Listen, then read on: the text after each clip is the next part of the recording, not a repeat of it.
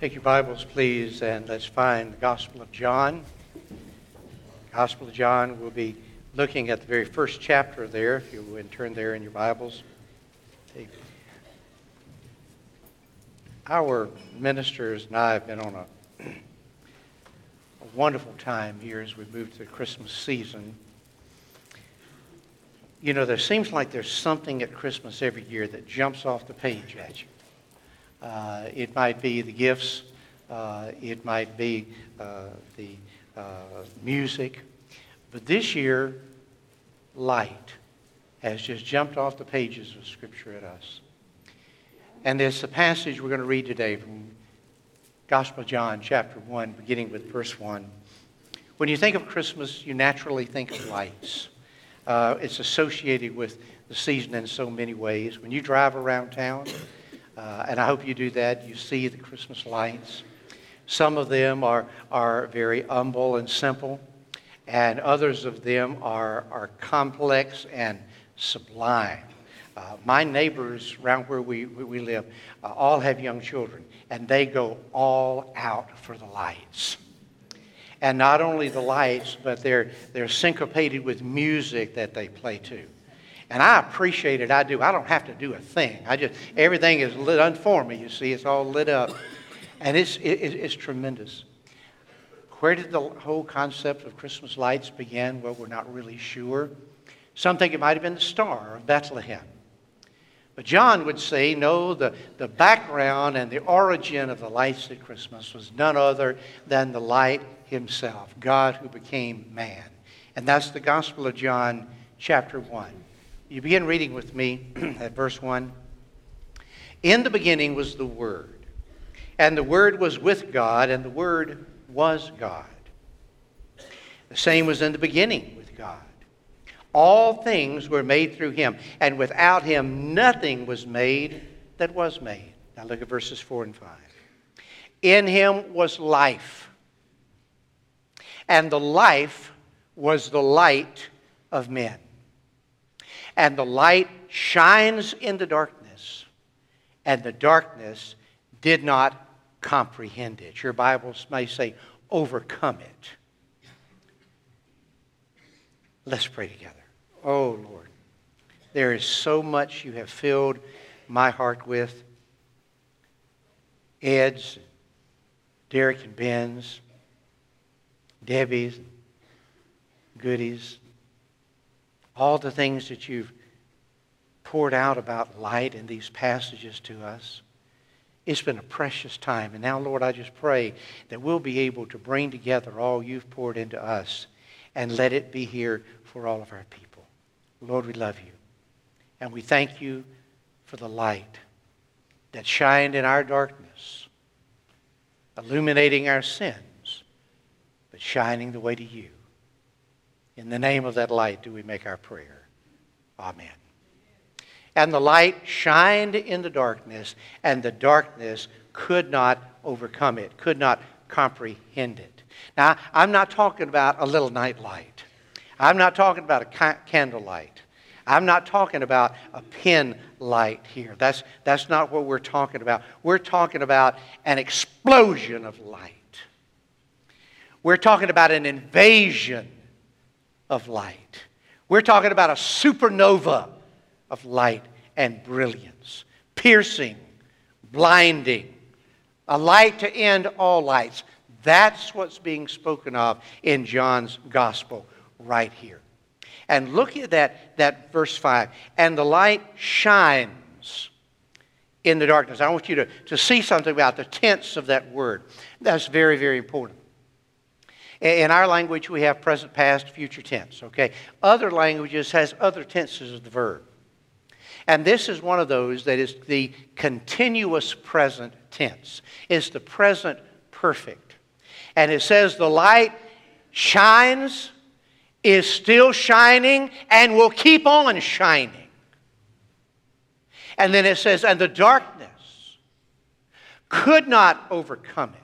Is not overcoming it, will never overcome it.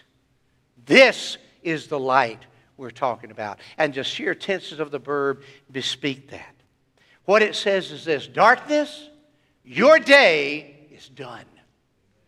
Your day is done.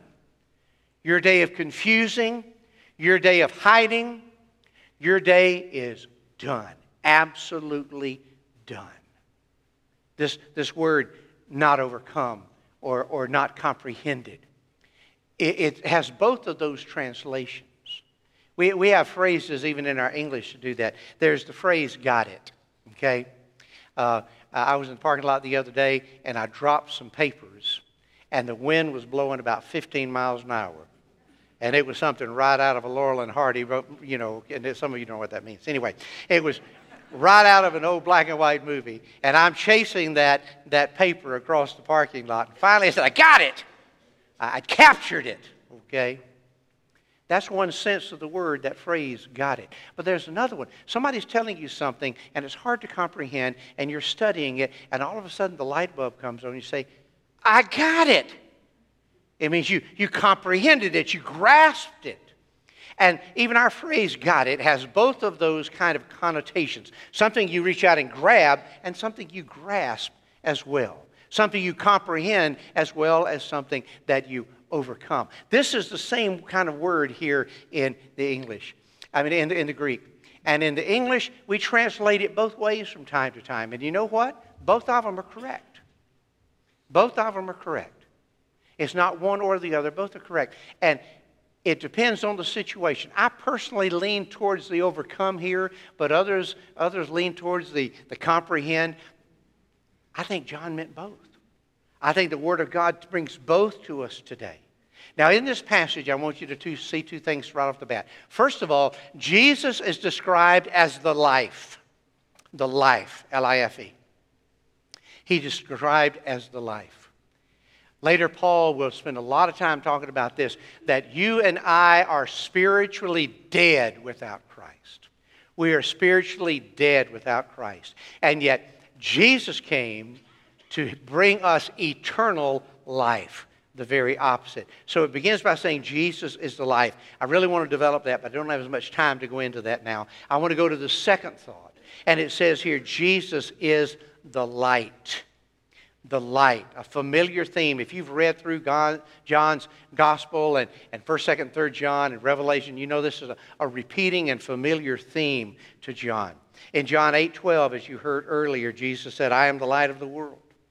Whoever follows me will not walk in darkness, but will have the light of life. He puts the two together there. John 12:46, I have come into the world as light, that whoever believes in me may not remain in darkness. What is it that light does? Very quickly, let me give you 5 things that light does. It's in your notes right there. First of all, light exposes. Light exposes. John 3:20, for everyone who does wicked things hates the light and does not come to the light, lest his deeds would be exposed. You see, light exposes. It illuminates. Second, light separates. Light separates. John 3:19. And this is the judgment, that light has come into the world, and people love darkness rather than light because their deeds were evil. Light exposes, but then light separates. Those who don't mind their deeds being exposed, they remain in the light. Those who have something to hide, they scurry into the darkness. So it separates. Third, it leads to belief. That's John 12:36. While you have the light, believe in the light that you may become sons of light. We're going to be talking about that over the next several weeks. It also delivers. Light delivers. Jesus said, I have come into the world as light, so that whoever believes in me may not remain in the darkness, but be delivered, be transformed out of the darkness. And finally, transformed. Again, Jesus spoke to them, John 8:12. I am the light of the world. Whoever follows me will not walk in darkness, but have the light of life. Paul was writing to the church at Ephesus. And he said, you were once darkness. Well, we're going to develop this more next week. You were once darkness. Not that you were in the darkness. Not that you were captured by the darkness, but you were the darkness. But now you are the light. The light. There's a transformation that happens when the light exposes, when the light separates, when the light leads to belief, when light delivers, light then transforms. So this is what the light does. Some of you are here today, and you're in the time that you so need the light of God shining in your life. The darkness is overcoming. The darkness is causing you to be so lonely. The darkness is so confusing. And so very much you would love to have the light of God shining in your life. We've got good news for you here today.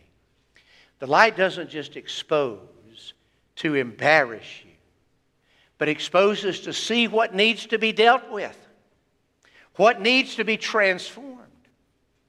Light, this is what it does. The light of Jesus comes to expose us that He might transform us.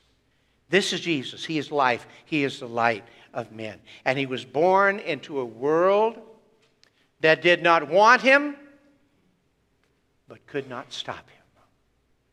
A world that did not want Him, but could not stop Him. So this leads me to three truths I want to give you this morning. They're in your notes. Let's look at them. First of all, Jesus is the life giver. Have you received the life that Jesus alone has? You know, you have life. I hope you have life. If you don't, you're dead and we need to carry you out of here.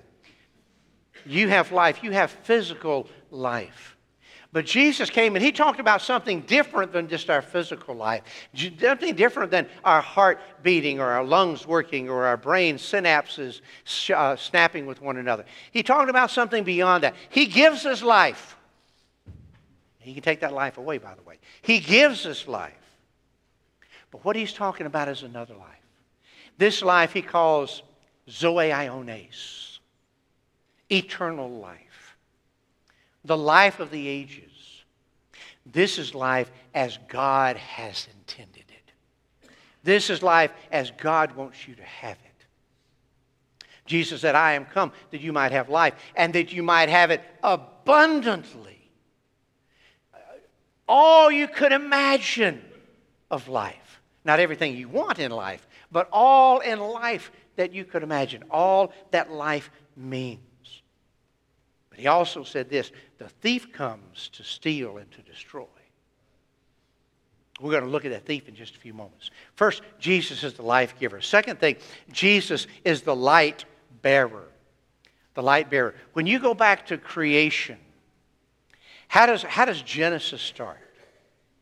It starts with this whole cosmos being in darkness. Being in darkness. And God said, let there be light. And that's His character. His character shining forth. And so in creation, the natural state was darkness. And then God spoke His character into that darkness. Let there be light. And there was light. And this is before sun and moon and stars, by the way. This is God Himself. This is His character. Let there be light. Now, when you look to the new creation into the New Testament, the common state of mankind is spiritual darkness. That's where we live. That's our natural state. That's where we revert when we backslide away from Christ. Darkness is the natural state of mankind and all in the world. And so in the new creation, what is John saying? Here came light. Here came light. Here came the Son of God, who is going to be the light of the world, the light for all men to have and to hold. You'll find no less than 21 times in the Gospels where Jesus is referred to as the light. Twice He said Himself, I am the light of the world. He was the light bearer. So He's the life giver, He's the light bearer. Now let's talk about darkness for a moment. Darkness is the villain. If Jesus is the hero and He is the life giver and the light bearer, darkness is the villain. It's the antithesis of light. I've spent some time the last several weeks reading some of my old physics books and going online and looking. It's hard to define darkness. And most of the best definitions say it's this: darkness is the absence of light. Darkness is where there is no light. And so for Paul to say, Fred, you were once darkness, that means I had no light in me. No light. I had no spark of the divine in me, and neither did you. I was hopelessly, helplessly, eternally captured by my character, which was darkness. And so were you. But then came Jesus, the hero of the story. He comes as the life giver and the light bearer. And Satan strives to keep us in darkness. He strives to hold this world in darkness. Let me read from you from 2 Corinthians chapter 4. 2 Corinthians chapter 4, verse 3. But even if our gospel is veiled, it is veiled to those who are perishing, whose minds the God of this age has blinded. Darkness. Who do not believe, lest the light of the gospel of the glory of Christ, who is the image of God, shine in them. That's Satan's work. To keep mankind in the darkness. And he tries hard. He works determinedly. Here's the problem. Darkness flees the light. Darkness cannot stand the light. It draws back. It pushes back. Even the tiniest little light illuminates and eliminates. It illuminates the darkness and it eliminates the darkness. Darkness is scary. How many of you ever had to comfort one of your children or grandchildren because they were afraid of the light? No, that hadn't happened, has it? No. You don't say, here, let me bring a little darkness into your bedroom. You'll feel better there. No. You don't do that. They're not afraid of the light. What are they afraid of? They're afraid of the darkness. So what do? You put a tiny little night light in the room. A tiny little night light. It doesn't have to be much light at all. As a matter of fact, the less the better. But what does it do? It illuminates and eliminates the darkness. Any little light. Any little light. The darkness knows its day is done. Satan knows his day is done. He wants to capture the minds and keep them in the darkness of this lost world. But Christ has come. And his light is an invasion. It's an explosion of light. And wherever someone will open their eyes to see it, he illuminates and illuminates. Darkness day is done. Because light has come, three things are true of you. Will you hear these? First of all, Jesus gives you something you could never get on your own. Will you jot that down? Jesus gives you something you could never get on your own. You cannot find your way in the darkness to the city of light. Okay? You'll never find your way to heaven stumbling in your darkness. There's no way. You need someone who can show you. You need someone who can give you something you could never get on your own. Give you eternal life. Give you his light in your life. A different kind of life. Oh, I so often think in terms of how my life was different once I received Jesus Christ. I was ate up with the darkness. I was absolutely a part of the darkness. I was helping it stay very, very dark. Then a cousin invited me to go to church with him one day. Couldn't really remember ever going to church, maybe as a tiny child, but had no memories of that, had no idea what was going on. You folks scared the life out of me, you know that? Me standing up, sitting down, singing songs I didn't know, using words I didn't understand. But fortunately, there was a pastor that in very simple terms explained what sin is, explained what God's love is, explained that when Jesus died on the cross, it was to take my sins upon himself. And when he rose again 3 days later, it was to give me his eternal life.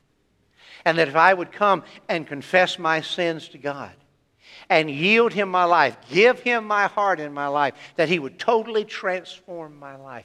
You know what Jesus did? He kept his word. He kept his word. He transformed my life. That hatred and rage gave place to love and forgiveness. And a fellow who had no future found purpose in his life. And that's what God is offering to each and every one of us here today. Jesus wants to give you something you could never get on your own. Second, Jesus wants to show you where you can go that you could never find it on your own. The definition of light in the dictionary, as I looked it up, it says, light makes it possible for us to see. Without light, we are hopelessly blind. Hopelessly blind. And that's what Jesus said. I have come into the world as light so that no one who believes in me should stay in the darkness. On another occasion he said, I have come into the world so that the blind may see. We're caught in a fog. We're caught in that darkness. And we think we know where we're going. We think we know what we want to accomplish out of life. But the Bible says the end of that is going to be destruction. I read a story a while back about one of our battleships off the coast was coming in a dark and foggy and dreary night. And the coordinates were not working on board his ship very well. But he realized that his ship was on a collision course with another vessel.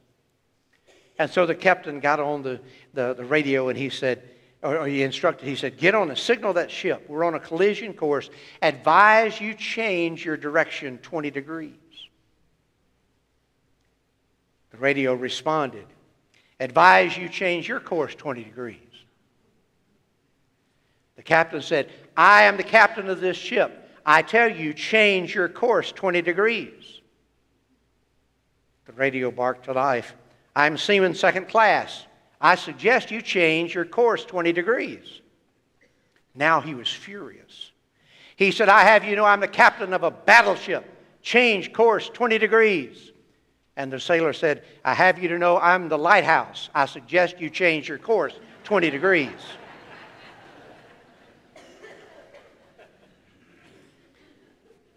That captain was lost and didn't know it. And so are some of you today. You find yourself struggling and trying to make life to make sense, and it never does. Trying to find purpose in possessions or power or prestige or whatever, and you continue to find yourself empty. There's the darkness that you try to make it seem to be light about you. You know, we can create our illusion of light. Did you know that? I took a group of our teenagers one time down into Mammoth Cave.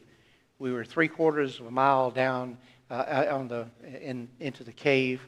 Hundreds and hundreds of feet above us was the light, but there was no light down there. And the guide had us all sit down. And he said, now I'm going to do something with your permission, and I'd already told him he could. I'm going to turn off the lights. 3/4 of a mile into a cave, hundreds of feet from the source of light. I turned the lights off. You know what?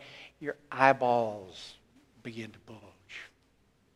You try to see what's not there. You can't see your face. You can't see a hand in front of your face. But your brain knows what light looks like. And you know what happens in just a few moments? In somewhere between 30 and 45 seconds, your brain begins to imagine light. It's not there, but your brain begins to fabricate it. When I was lost and in darkness, I was fabricating something I thought was light, that I thought was purpose, that I thought was love, that I thought was joy. But I was wrong, folks. It was something I was fabricating on my own. And one of the first steps I had to take is the first step you have to take. And that's to admit, I fabricated purpose in my life that's not there. I need the light to give me life. I need Jesus in my life. I need hope and direction and purpose and peace. That may be where you are right now. Which leads me to the third thing Jesus does. Jesus gives us something better than we deserve. Let me tell you what I deserve. I deserve darkness. I deserve to be lost in the darkness, and so do you. No amount of good we are able going to do in life is going to warrant us that we somehow would deserve to have eternal life. I know your friends that are out here, they're smart thinkers, they're philosophers in the world. They tell you, well, all that you have to do is do more good in your life than you do bad, and you outweigh the balance in that direction. You've done fine, and you're going to go to heaven just like everybody else. Sounds good to the ears of man, but it's not Bible. It's not the Scriptures. It's not what God says. Jesus said, I am the one and only way. I'm the one and only life. And no man will ever come to the Father except through me.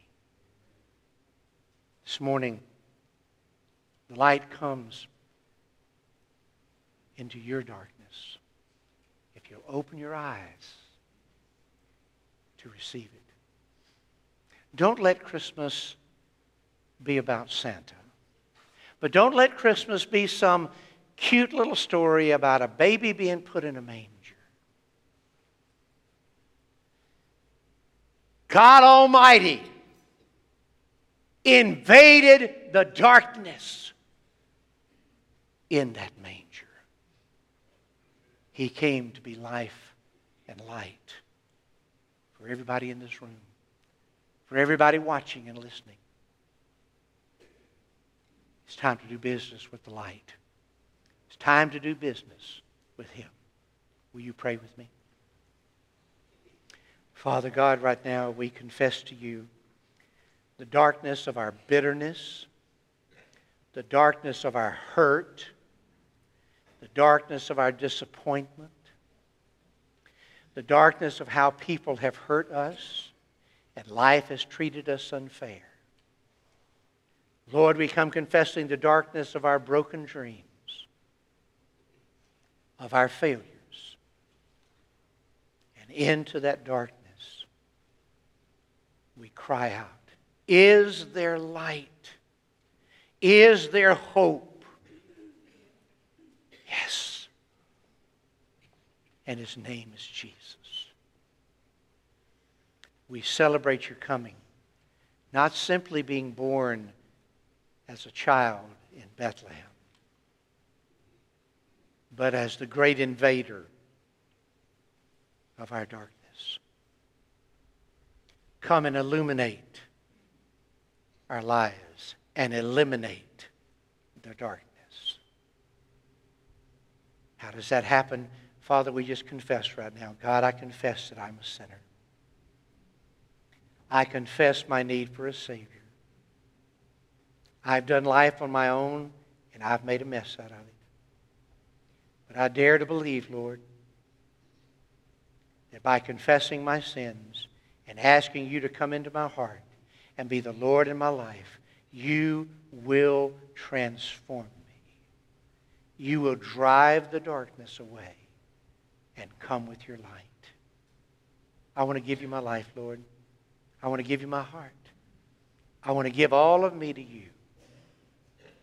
Father, Will you speak to our hearts and say that any and every person here, that is their prayer, that's their heart's desire, immediately you will invade their darkness and make them your very own child. Give them the courage in the next few moments to come and to approach Eric and Tony and just say, I've prayed with the pastor. I want to know Jesus. So we can rejoice with them about the new birth that they're experiencing. The angels are rejoicing in heaven. We want to rejoice here on earth. Father, there are others that may want to unite with our fellowship. Others may want to come to the altar and pray. Lord, this is your time. Will you be magnified, we ask. In Jesus' name, amen.